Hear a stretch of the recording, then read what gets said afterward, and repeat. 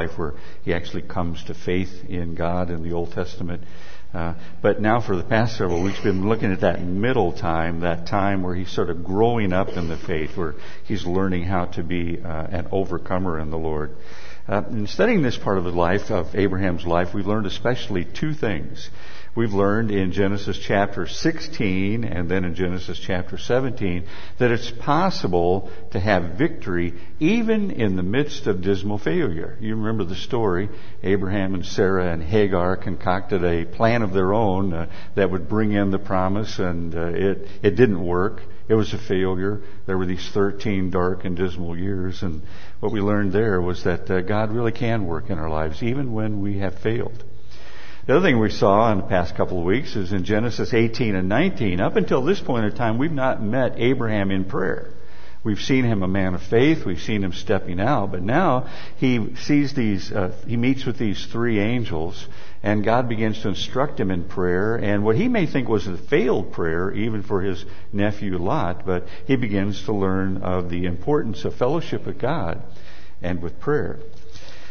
In Genesis 18, while we were studying that passage, I think there were two questions that Abraham asked that give us the theme now for Genesis 20 when we move to this section of his life. Question number one that Abraham asked, if we can get that up there, and if not, I'll just read it for you. Genesis 18 asks, "Will you sweep away the righteous with the wicked?" The question of who's a good man?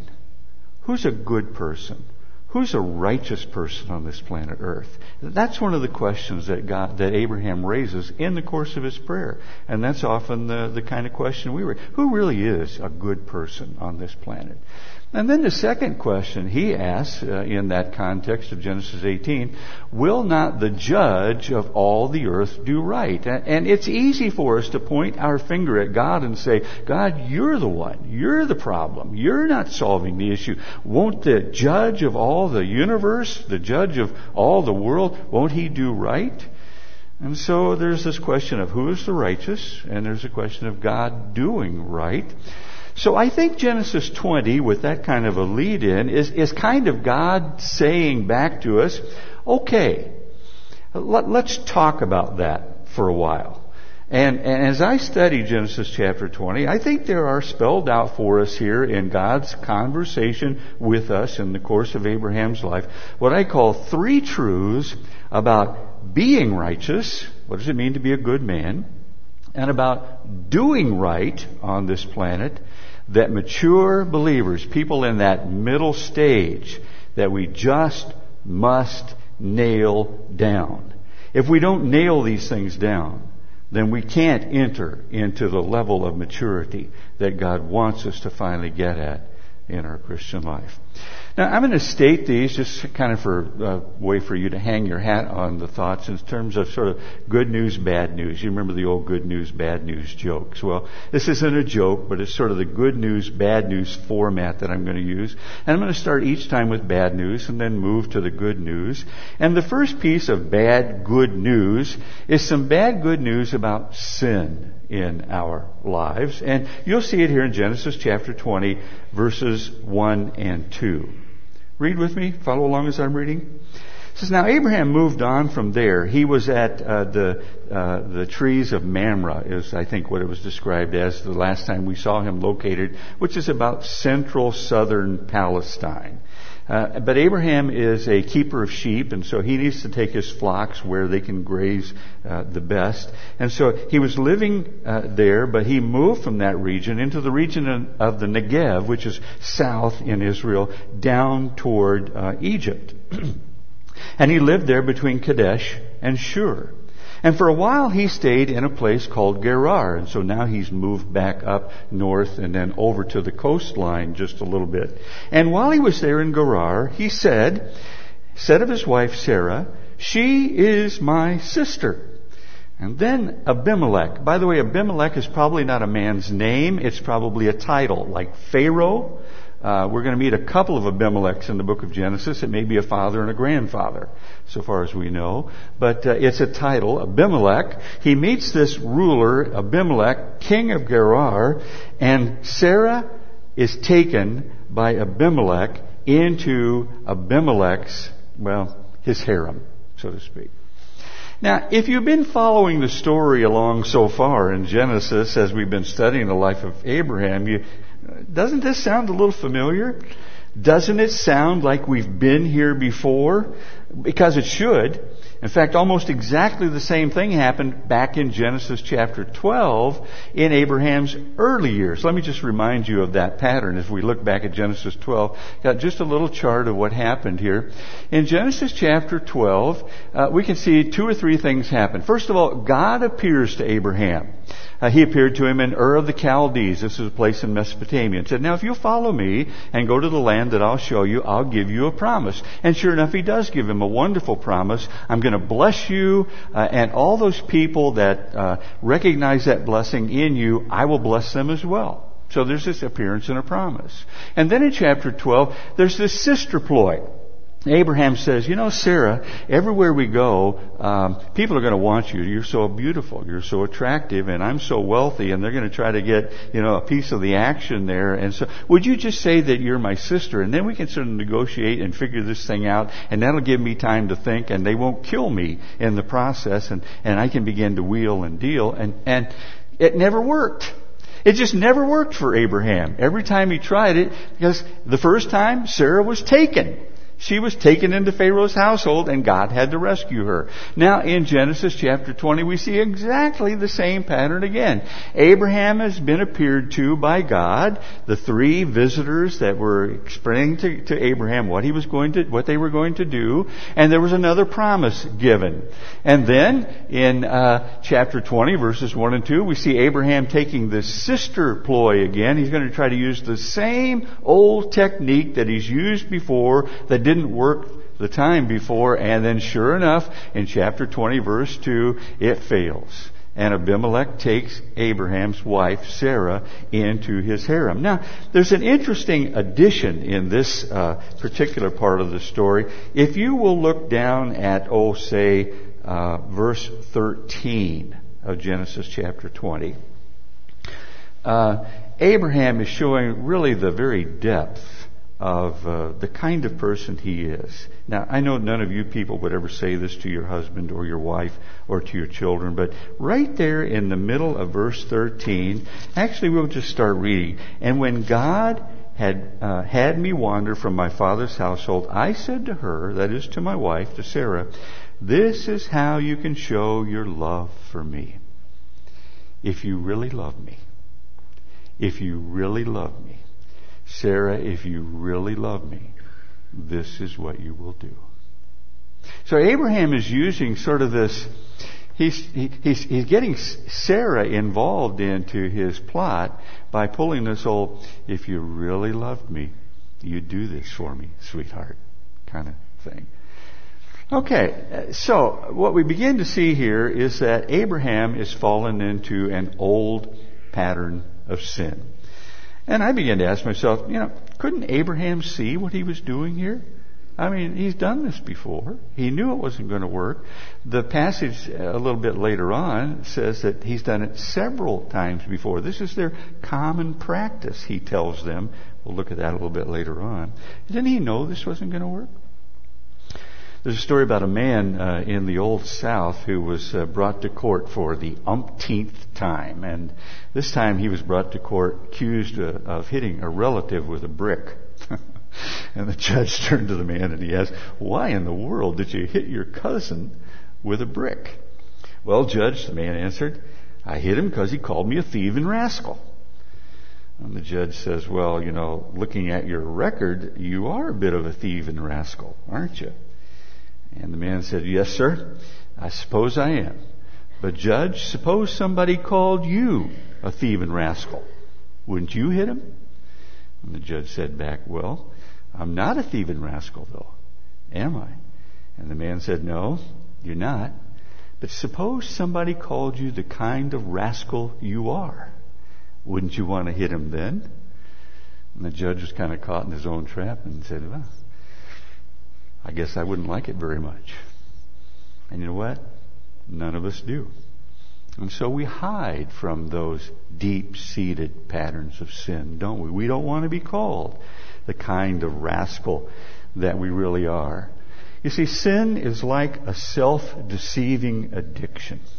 Everybody, it seems. I mean, everybody can see it in me, but me. I can't see when it's coming. I can't see who it's hurting. If you only loved me, you would do this for me. I can't see who it's hurting, and I can't seem to see that it never works. Just like Abraham, we tend to sin the same old sins, and we tend to sin them for the same old reasons, don't we? And that's a part of the point that this story is making to us about sin. But along with that, I think there's a parallel truth found in these same two verses. Looking at these two verses, I remember I heard a speaker on this passage one time talk about how God deals with rebellion in our hearts. And now we're coming to the good news. God can use even our deepest patterns of sin to help us to grow. This person said, if an individual, say, refuses, let's just say, to be submissive in the right way to his or her parents, well, what typically God will do is to take this person as they're growing up and place them under a tough coach, say, in school, or maybe give them a couple of really difficult teachers that they have to endure with. Now, if this individual still doesn't learn how to be properly submissive, and there is a proper and an improper way, then God will expose them later on in life to a harsh employer or to a no-nonsense leader in the military. And then ultimately this person said if the person won't eventually learn the lesson of submission at all, they may end up in prison or even worse. And I think that same principle applies to all of us. I find it in my life. I don't know what our issue is. I don't know if it's the deep-seated sin of rebellion. I don't know if it's sexual temptation. I don't know if it's a dishonesty like Abraham seems to have had at a deep part of his personality. I don't know if it's anger that you struggle with. I don't know if it's a tendency to lie to other people so that you'll look good. Abraham had that part of his problem too. I don't know what it is. You name it. You know. You probably know what that thing is that you keep bumping up against. But here's the principle that this Christian educator said that God takes to use to grow us, and it's this. If we refuse to face our sins, we will be tested in those areas again and again and again and again. God will keep bringing me into the same kinds of circumstances, different faces, different people, different places, same issue, over and over again. Now, why would God do that? Why is He so concerned to root out this deep-seated sinfulness in me that I don't want to see and I can't see? Well, it's because I think He's designed something better for us. I haven't quoted C.S. Lewis for a while, so I've got a good C.S. Lewis quote for us this morning, okay? C.S. Lewis in one of his books says this. He says, imagine yourself as a living house. God comes in to rebuild that house, and that's what He does in the process of salvation. At first, perhaps you can understand what He's doing.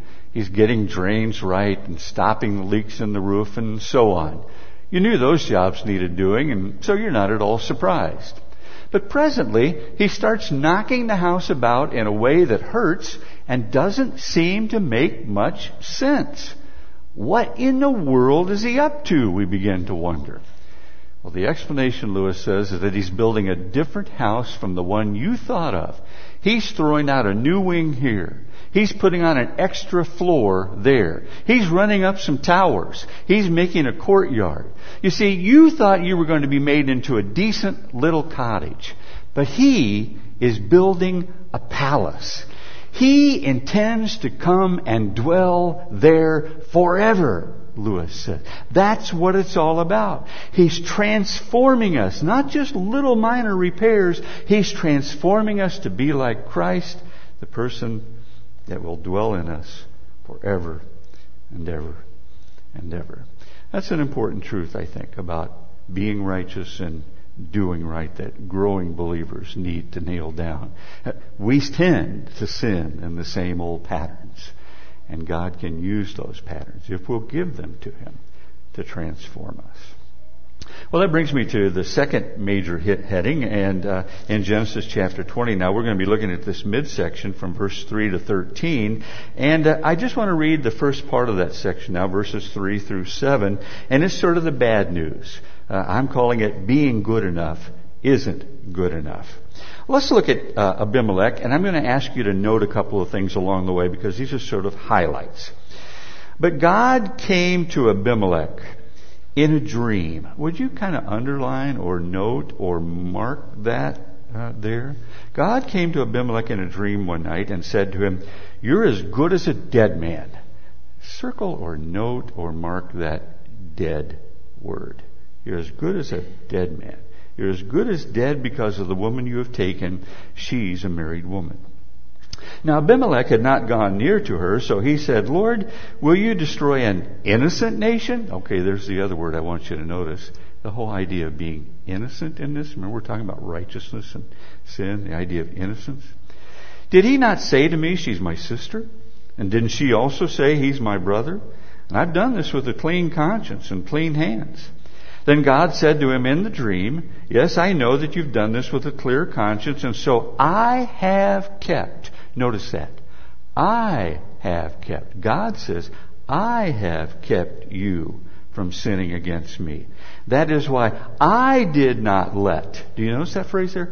I did not let you touch her. Now it appears that what God really did was to send some kind of a sickness over a number of people in the household, and so none of them were interested in romantic kinds of things at this particular point because of the sickness that He sent. God had kept this from happening. Now verse 7. "Now return the man's wife and here's the next thing I want you to notice. It's kind of this. He is a prophet, and he will pray for you, and you will live." It's that whole phrase that we're going to take note of. But if you don't return her, you may be sure that you and all of yours will surely die. I think this conversation that God has had with Abraham is a wonderful illustration of a biblical doctrine. Theologians call this general revelation. And part of the reason I say that is because of the words that I ask you to mark out. The first word is the word dream there. Now there's an Old Testament scholar, teaches at Wheaton College in the Chicago area, and he's made a note of this. He studied Near Eastern backgrounds at the time Abraham lived, and he says, in the ancient Near East, dreams are one of the most common forms of God speaking to people. In fact, he says, in the Mari text, which is a set of writings that come from that period of time, it's usually not the professional pastors and teachers or temple personnel, he says, that receive God's speech through these means. It's the ordinary, common man on the street. Now that's really interesting because I think that's a tip-off. I think this word dream here is being used of the common way, common grace way, general revelation way that God speaks. And general revelation, according to our understanding of this in the Bible, general revelation is any knowledge of God that can be attained in any way, whether through nature or conscience or even things like ordinary dreams. General revelation. In fact, there's this verse I'll show you. Psalm 19, verse 1, has this marvelous, marvelous statement about general revelation, talking about the heavens declaring the glory of God, and having a little difficulty getting that up there. Let me just read it for you. It says, "The heavens declare the glory of God, the skies proclaim the work of His hands. Day after day they pour forth their speech. Night after night they display knowledge. There is no knowledge or speech where their voice is not heard. Their voice goes out into all the earth, their words to the ends of the world." Now I want you to pay close attention to that. What that means is that when the sun comes up and the sun goes down, and when you see the beautiful horizon, when you see storm clouds blowing in, when you see the flowers growing, when you see your garden blossoming, when you see your garden blooming, when you see the things of nature, you are hearing a word from God. He's saying to you, "I'm a beautiful God, aren't I? I've created beautiful things. I'm a glorious God, aren't I? I've given you all these glorious things to live on. When you see the hard side of reality, when you see the spider catch a fly in the web, when you see people get hurt in automobile accidents, what God is saying is, and I'm also a God of judgment. I'm also a God that has a harsh side. We're learning some significant things about God just by the common, ordinary things that surround us day by day. That's general revelation. You don't even need the Bible to hear God's voice speak to you in that way. That's general revelation.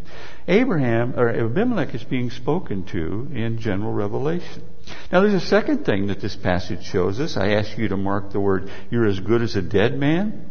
One of the interesting things about general revelation is that it typically comes accusing and condemning. It's a very hard word. So this person that says, I don't need to come to church, I'm just going to go out, and worship God on the golf course, or I'm going to worship God under a tree, or I'm going to worship God just as I choose. You know what? Those people will hear from God, but they're going to hear a very hard word from God, just as Abimelech did. General revelation typically says, you're as good as a dead man. You can't possibly measure up. Now let me give you an illustration of that. One of my favorite writers that I read early on is a man named Francis Schaeffer. Some of you have heard me use this illustration before. But Francis Schaeffer says, imagine this. Conscience is one of God's forms of general revelation. Suppose you does your computer have one of those little mini webcams, that kind of looks at you, your laptop or your computer? Do you have one? Suppose you have one of those little webcams right up there that's recording all of your thoughts, all of your conversations, and all of the scenes of your life. And so somebody steps in front of you at the line and you say to them, you ought not do that. That's something you ought not do. That's wrong. Make a little record of that. That's your law that you're imposing on the universe. Somebody cuts in front of you, as you're driving along on the highway and you have to weave to swerve to the other way. And you say, you idiot! Don't you know? You know what? Suppose that were just, recorded up there. Suppose all your little moral judgments, that's not fair, that's not right, that's not good, he's wrong, they shouldn't have done that. Suppose you just record your own moral judgments. Now suppose that you came to the end of time and the judgment seat of Christ, God didn't say anything other to you than just to play your tapes back to you and said, here it was your standard by which you measured all things on this planet. The question is, did you live up? Did you measure up to your own standard? And Francis Schaeffer says, just by playing those tapes back, we all stand under condemnation. That's what general revelation does. So I'm not saying you can't learn from God by playing golf or being under a tree. But what you're going to learn from God is that this is a very hard world. It's a very unforgiving world. You're going to learn from God that your moral judgments are very strong. And if God played nothing else but those back to you, well, you and I would be as good as a dead man. Now, it just so happens that there is no law of Moses given at this point in time. So why would it be wrong for Abimelech to have taken a married woman? The law of Moses isn't here yet. How would Abimelech know that it's wrong to take a married woman? Well, he knew it was wrong because his culture said it was wrong. No law of God, but people just knew it was wrong. General revelation. And if you go against what you know is wrong, even without the Bible, that's the standard that will be used to judge you. General revelation. Now notice a third thing about general revelation is that it's very, very fair, but it's also very, very firm. Look at verses 4, 5, and 6. Abimelech hadn't gone near to her. He says, the Lord will destroy an innocent nation. Abimelech says, I'm innocent. Did he not say to me, she's my sister? Didn't he lie? And didn't she say, he's my brother? Didn't he lie? This is a Christian talking to a non-Christian. And didn't he stretch the truth just a little bit too far, God? And you're holding me accountable? I've done this, he says, with a clear conscience. And then God says, doing the same dream, yeah, I know. I know you've done it with a clear conscience. Is God being fair with him? I think he is. But is he being also very, very firm with him about the results of what he's done? Well, I think he is, because he says a couple of things here that we all need to be reminded of. Remember, I asked you to note those phrases. I have kept you from sinning. I did not let you touch her. There's this expression that we hear every so often on TV. What happens in Vegas stays in Vegas. Do you understand the underlying thought behind that statement? What you do in the dark stays hidden. If you do something in the dark, you'll never have to be called accountable for it. That's a test of morality, isn't it? Can you go to Vegas and still be a moral person? And so that's kind of the question God is raising here. What would you do, Abimelech, if you would never get caught? If you knew that you wouldn't get caught, if your own moral emotions, what kind of man would you be then? And here's what I really want you to know, Abimelech. You thought you were doing this on your own, but all along, I was keeping you from doing this. All along, I was putting a hedge around you. Young people, you want to get out from under your parents. If I could just live my own life, if I could just live my way. As we get older, the same thing. If I could just be free. If I could just do. And you know what? God puts that hedge around us, and that's His gift to us. He keeps it. He's very, very fair with us. He won't accuse us of things that we shouldn't be accused of. But He's also very, very firm with us. Meaning, I want you to know that even what you think is good may not basically be traced to you as good. You may not know how much I've hedged you around. You may not even have an idea of how much I've protected you from doing all the evil things that you would have done if no one had found out. General Revelation, next thing in verse 7, really only takes us so far. I ask you to note here this phrase, now return to man's wife, for he is a prophet, and he will pray for you. I'd like to suggest to you, and you're going to see this a couple of times in this passage, that general revelation can show us that we're condemned. It can show us our need. It can show us that God loves us and that He still cares for us. It can show us that God's fair. But general revelation itself does not include a message of salvation. For that, you need a prophet's voice. That's what we think this is. General revelation by itself cannot save you. For that, you need an advocate, an intercessor, a prayer with the Father. That's what Jesus does. General revelation can only take you so far. It can condemn you. It can teach some things about God. It's very fair in doing that. But without a prophet's voice and without an advocate with the Father, we still have no standing with God. So we learned some really important things here, I think, from Abimelech in this conversation. And so it raises the question, doesn't it? I mean, this is the question that many people are asking today. What about those people who have never heard? What about those people who have never heard the gospel proclaimed to them? What's going to happen to them? What's going to become of them? I have a radical thesis. Now, it's really kind of an old one. It's as old as the history of the Christian church. It's not very popular today, but then I got to tell you, it's never been very popular. It's not been popular since the day of the apostles, this thesis of mine. And it consists of these 3 or 4 points. Point number 1, this is a part of my thesis. I believe that nobody is outside of the sound of God's voice. I do not believe there's a single person ever born on this planet that hasn't heard from God. I just don't believe it. They hear it through natural revelation. They hear it through their conscience. They hear it in myriads of ways. I just do not believe there is a person on this planet outside of God's voice. And secondly, I believe that God never judges anybody unfairly. The thing is that fair judgment doesn't get us there, does it? Fair judgment doesn't show us that we're going to get to God. Fair judgment shows us why we can't get to God. And so I have a third part of my thesis here. If I want to know about salvation, God will make a way. I believe that. I believe that there are the Corneliuses in the New Testament that didn't have a word from God, that wanted to know a word from God, and God sent them somebody to give them the word of God. I believe God has His marvelous, miraculous ways. If a person really wants to know, that person will know. I think that's what the Bible teaches. I think that's reality according to Scripture. That's my thesis anyhow. Well, that brings me to the good news side of the deal. Verses 8 through 13. I want you to notice some things that are going on in this passage starting at verse 8 of Genesis chapter 20.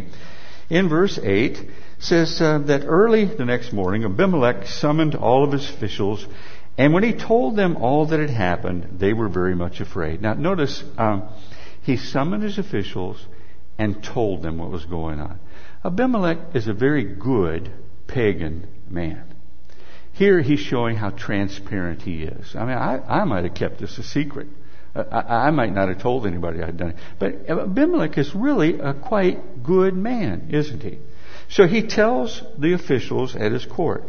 Then verse 9, Abimelech called Abraham and said, "What have you done to us?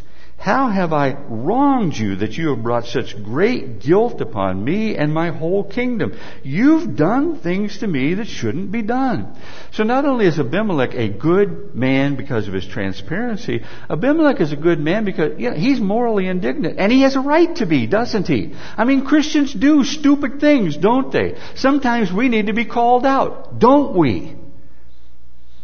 And Abimelech has done that. He's a good man. He's called this believer Abraham out in Abraham's sin. That's good. I think that's a good thing about Abimelech. Now notice another thing about Abimelech. He has a willingness to hear. And Abimelech has asked Abraham, "What was your reason for doing this?" And there are some non-Christian people that are willing to hear us out. Now there are some that aren't. There are some, the minute you say, "I'm a believer, I'm a Christian, I'm an evangelical," they want to write us off with a label. Well, you're a fundamentalist, you're a weirdo, you're strange. They just don't want to go any further in the conversation, but not every unbeliever is that way. There are some people like Abimelech that are willing to hear us out. Abimelech was a truly good, relatively good man. But now compare Abraham. This is a pretty shoddy answer on Abraham's part. He says in verse 11, "I said to myself, surely there is no fear of God in this place, and they will kill me because of my wife." In other words, he says, I sinned because you people wouldn't understand anything else. Now, then notice the second thing he says in verse 12. "Besides, she really is my sister, the daughter of my father, though not of my mother, and she has become my wife." So it's sort of a partial truth, and so he's saying, it wasn't a big sin. It's just a little white lie kind of sin. Well, it wasn't a big sin. When in fact, in the ancient Near East, we know that adultery was called the sin. It was the sin in Abimelech's day. Now notice then in verse 13, and we can tend to do this, don't we? Abraham gets God in on the act. "And when God had me wander from my father's house." Now wait a minute. I thought God had called Abraham to a land that He was going to show him. But Abraham is now turning this all around and saying, "Oh, you know what? My life has just been this wandering life, and God is to blame for that." So that's Abraham's partial response. God is partially to blame for all this. And then this one in verse 13. This is how, he says in verse 13, "When God caused me to wander from my father's, I said to her, this is how you can show your love for me. Everywhere we go, say of me, he's my brother." In other words, no big deal. We do this all the time. We do. This is the way we live. This is what we. I mean, that's a pretty shoddy answer. And so I guess I have to agree that Abraham's sin shows that he comes up really short in compared to Abimelech. What can we say about his sin? Well, we can say he was cowardly. We can say that it was a deliberate sin. We can say that Abraham was dishonest. We can say that it jeopardized Sarah's purity and the promise. We can say that it misled an innocent man. We can say it eroded Abraham's testimony. We can say it dishonored God. In fact, I think Ray Pritchard got it right when he said, Abraham is the saint and Abimelech is the pagan, but Abraham looks like a pagan and Abimelech looks like a saint. And I have to conclude it would have been better if Abraham had just told the whole truth. And if he had just trusted God, and if he had just accepted the consequences. But for all that, and here's the big difference. Here's the scandal of the Christian faith. Abraham is accepted by God, and Abimelech is not. Abimelech is a better man than Abraham, outwardly speaking. Abraham is a worse man than Abimelech, outwardly speaking. But Abraham is the Christian, the believer who's accepted. It's Abraham's prayers that will save Abimelech. It's Abraham being the prophet that will say, what in the world is going on? He is the prophet, Abraham is. He will pray for you. And here we stand before the great scandal of the Christian faith. God justifies the ungodly. Remember the passage in Romans chapter 5? Let's just remind ourselves, guys, of who we are if we believe in Christ. Notice this. There are 4 words in this passage that just drive me crazy. I don't like this passage. Paul is writing to the Romans and he says, when we were still powerless. That means I did not have any ability to bring myself into the kingdom. I didn't have any ability to save myself. I could not pull myself up by my bootstraps. I was not the kind of person that had an ability to be so religious that God would accept it. I was powerless. When we were still powerless, Christ died for the ungodly. That's God's evaluation of Jim Fan. He died for an ungodly man. Not because I was holy, not because I was better, not because I was like Abimelech, and Abimelech has his own weaknesses. He died for me because I was ungodly. That's not kind. I don't like that verse. Very rarely, Paul says, will anyone die for a righteous man. Though for a good man, someone might possibly dare to die. But God demonstrates His own love for us in this. While we were still sinners. Do you see it there? There's no avoiding it. I am powerless, I am ungodly, and I sin. I do sin. I have sinned, I continue to sin, I can't avoid that sin in my life. But that's not the issue. The issue is Jesus has died for me. If when we were God's, I really don't like this one, enemies. I was an enemy of God. I wasn't trying to keep His way, I was trying to keep my way. I wasn't concerned about His interests. I was concerned about my interests. I was an enemy of God. I was resisting Him. I was combating Him. I was battling with Him the whole time. Do you see those words? I was powerless. I was ungodly. I was a sinner. And I was an enemy of God. It says, if when we were enemies, we were reconciled to Him through the death of His Son. There's the marvelous thing.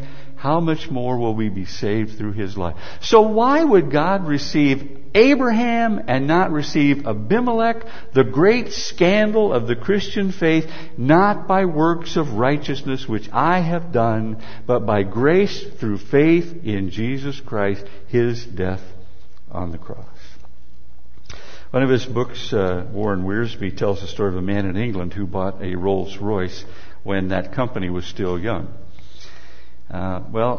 He decided that in order to try it out and, show it off just a little bit, it was a Rolls Royce after all in its prime, in its heyday. He would take this holiday in Europe. So he put his car on a ferry and he crossed the English Channel and he was driving his car through Europe and he was looking at all the sights when suddenly his brand new Rolls Royce, this beautiful luxury car, broke down. And there was nobody in Europe who had the ability, the tools to fix this thing. So he cabled the company in England, and they flew a mechanic in who did the repairs and got the car running, and then flew back to England. And the man thought to himself, man, this is going to cost a ton of money. You're flying a guy over, fixing my car, and then flying him back. This is just going to cost me a bundle. But he never received a bill the whole time he was on his vacation. Well, when he finally got back to England, he sent a note to the company telling what had happened, wondering what the charge would be. And he got this reply back from Rolls-Royce. Dear sir, thank you so much for your letter. You need to know that we have no record in our files of any Rolls-Royce, that any Rolls-Royce has ever broken down at any place, at any time, for any reason. Wiersbe says that's how justification by faith works. We fail. We break down. We run ourselves into a ditch. We live like Abraham. But our Heavenly Father says, I have no record of that. In fact, I have no record of any of my children, that any of them have ever broken down at any place, at any time, for any reason. All I see is that they have been covered by what my son Jesus did when he died for them on the cross. Do you get it? That's why Abraham was accepted. That's what goodness is about in the Christian life. Jesus is our good. Jesus is our righteousness. We try to be like Jesus because of what he has done for us. We're not trying to measure up to somebody's standard. And then the third thing I notice is that, Abraham did learn his lesson. Abraham has grown. He never repeats this sin again. He never does it again. That's a sign of growth. It took him a long, long, long time to get there. But now he's there. And he never does it again. And then secondly, Abraham now is entering into his mature stage. Some of the greatest events of Abraham's life are now to come. He's going to do things in this next phase of his life that he never could have done up to this point of time. Abraham has grown as a result of God using this sin in his life. Now that brings me to our last point here, and I can do this real quickly, our third and final point. You see, there's no bad news on this third and final point. It's all good news. It's good news about God's grace. I want you to notice a couple of things. Verses 14 and 15. I want you to notice that Abraham is graced. Then Abimelech brought sheep and cattle and male and female slaves and gave them to Abraham. And he returned Sarah his wife to him. And Abimelech said, look, my land is there in front of you. You live wherever you like. Even if it's on the best place, even if it's the best pastures, even if it's the best, you take it. You live there. And, inside of me, I want to say, that's not fair. Person shouldn't profit from their sin. That's not fair. He shouldn't be getting them. But that's not the point, is it? Remember, Genesis chapter 12, verse 3. Here's the gospel in the Old Testament. I will bless them, God had said to Abraham, who bless you. Abimelech, I think, is now getting that point. This is Abimelech's, can I call it, salvation? He's entering into the Abrahamic covenant. He's blessing Abraham. And what's going to be the result for Abimelech? Well, we're going to see in a little bit later on.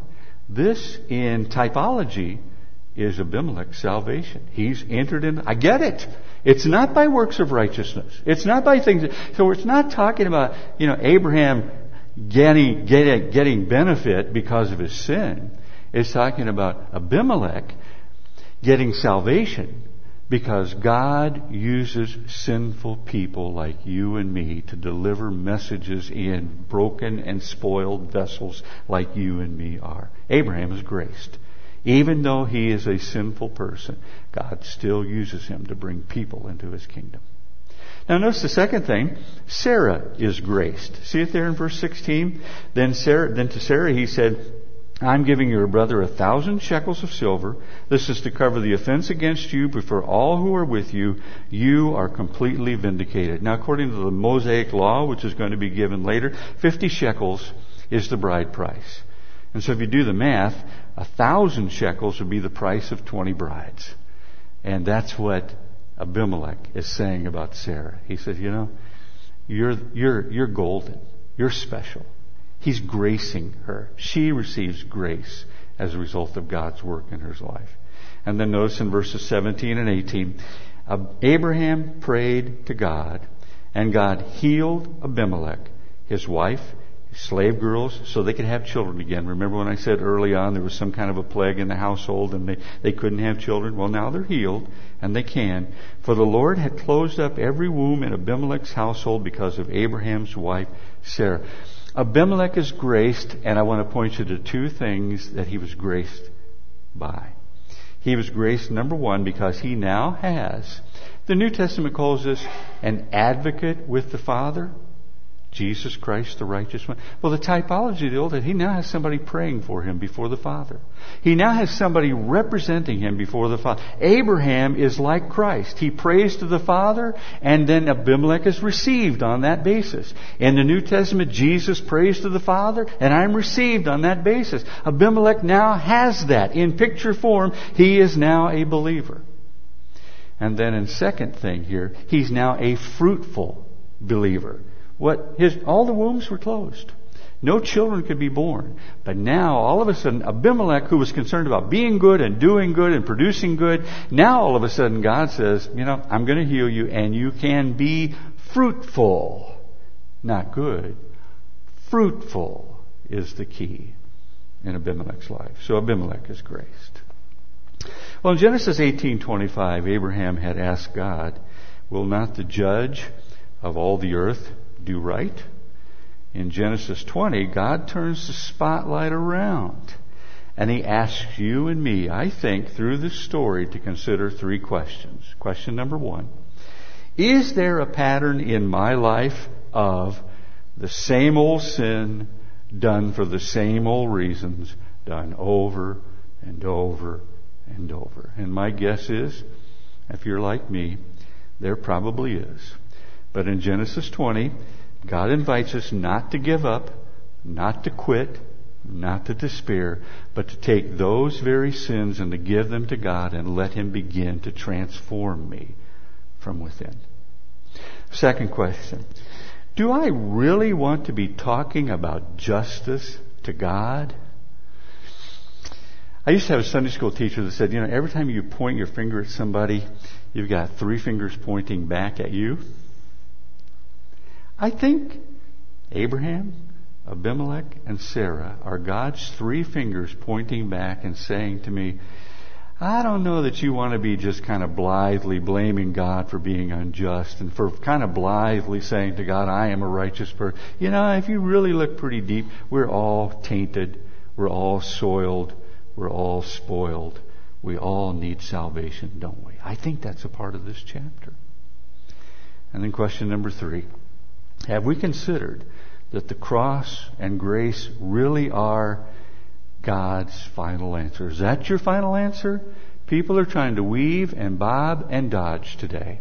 And they're trying to say all roads lead the same direction. And they do not. The Bible is so clear. There is one road to heaven, and it always goes through the cross, and it's always based on grace, and it always includes the work of Jesus Christ. That's the ultimate question, isn't it? The ultimate question. How's it between you and me and God's Son? That's the point of this chapter. I invite you to join me in prayer this morning. Lord, I have to confess that I stand before you convicted of my sin. I'm guessing that all of us do. Lord, I stand speechless before your righteousness. I have no claim on you. And my righteousness is so weak and shoddy even when it's there. Lord, I am amazed by your grace. I find it enough to leave my sin and my righteousness and any claims to it. Give those to you. Those are things that I just give up. And Lord, I now humbly receive your grace once again into my life. In Jesus' name, amen.